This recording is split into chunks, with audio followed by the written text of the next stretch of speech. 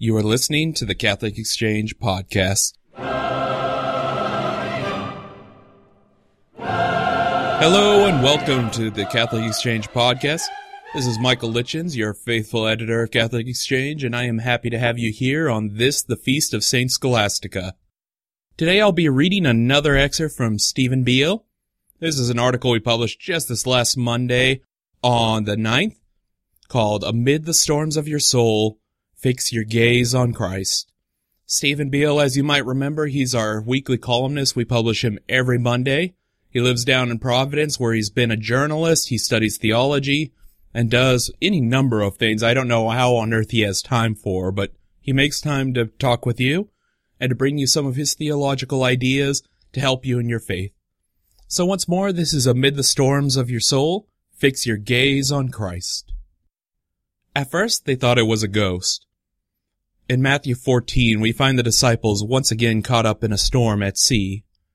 Jesus had just finished feeding the 5,000 and had withdrawn to a mountain to pray, leaving the disciples alone in the storm. Night falls and many hours pass. Finally, sometime between 3 a.m. and 6 a.m., they see it. During the fourth watch of the night, he came forward to them, walking on the sea. When the disciples saw him walking on the sea, they were terrified. "It is a ghost," they said, and they cried out in fear. Matthew 14:25-26. Picture the scene for a moment. The disciples are already afraid because of the storm, and worse, night has fallen. To see a figure walking on the waves might have melted whatever fortitude the disciples had left. To be sure, this is not the first time we see the disciples caught up in a storm. It happened before in Matthew 8. But then, there had been no walking on the water by Jesus. Instead, he had rebuked the waves, calming the storm. This time he does something far more dramatic. He comes to them walking on the sea, amid a storm no less. As St. John Chrysostom says, he had before rebuked the sea. Now he shows forth his power yet more by walking upon the sea. Christ's command over the forces of nature is an important part of his redemption mission. Recall in Genesis 3, it was not only Adam and Eve who were punished.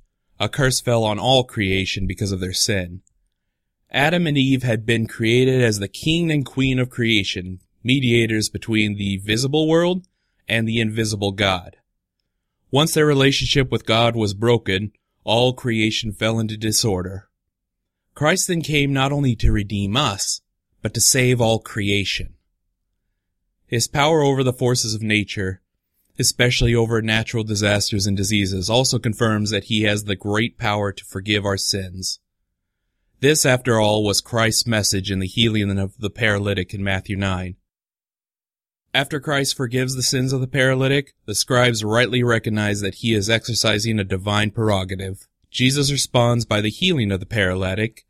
Which is easier to say, "Your sins are forgiven," or to say, "Rise and walk"?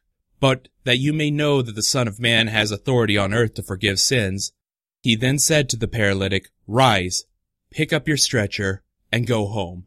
Matthew 9:5-6.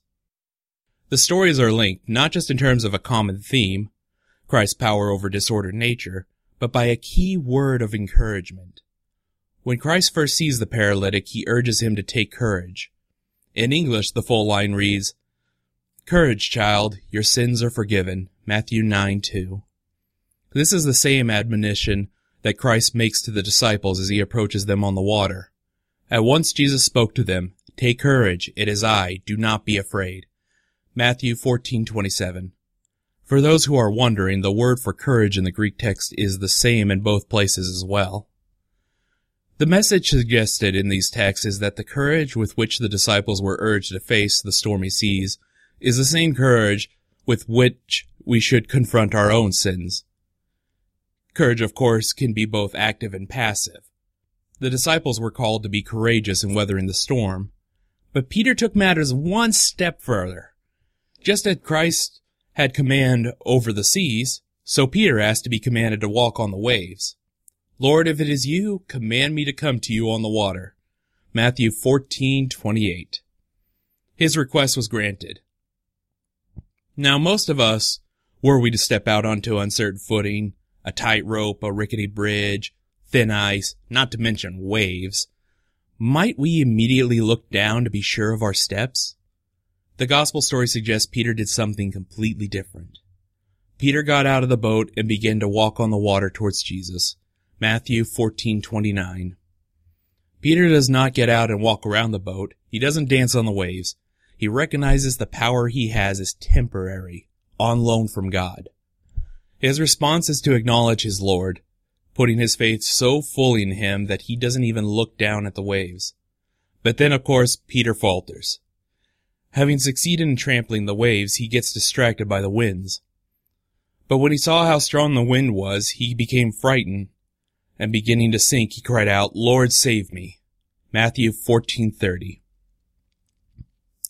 Once Peter took his eyes off Christ, he began sinking. St. Augustine, in reading this story, sees the stormy waters as a metaphor for the temptations of this world. To each of us our lusts are as a tempest. Do you love God? You walk on the sea. The fear of the world is under your feet. Do you love the world? It swallows you up. But when your heart is tossed up with desire, then, that you may overcome your lust, call upon the divine person of Christ. And that was St. Augustine, cited in Catena Aurea. In the story of Peter walking on the water, we have a model for how to respond to temptation and the inclination to sin. The proper response is not to become fixated on the desire to sin, what we might call concupiscence, but to seek out Christ, to never lose sight of our Redeemer. While it's sometimes told of as a story of faith that failed, the ultimate message here is positive. Peter, even when he had lost sight of Christ, calls out to him, crying out for salvation.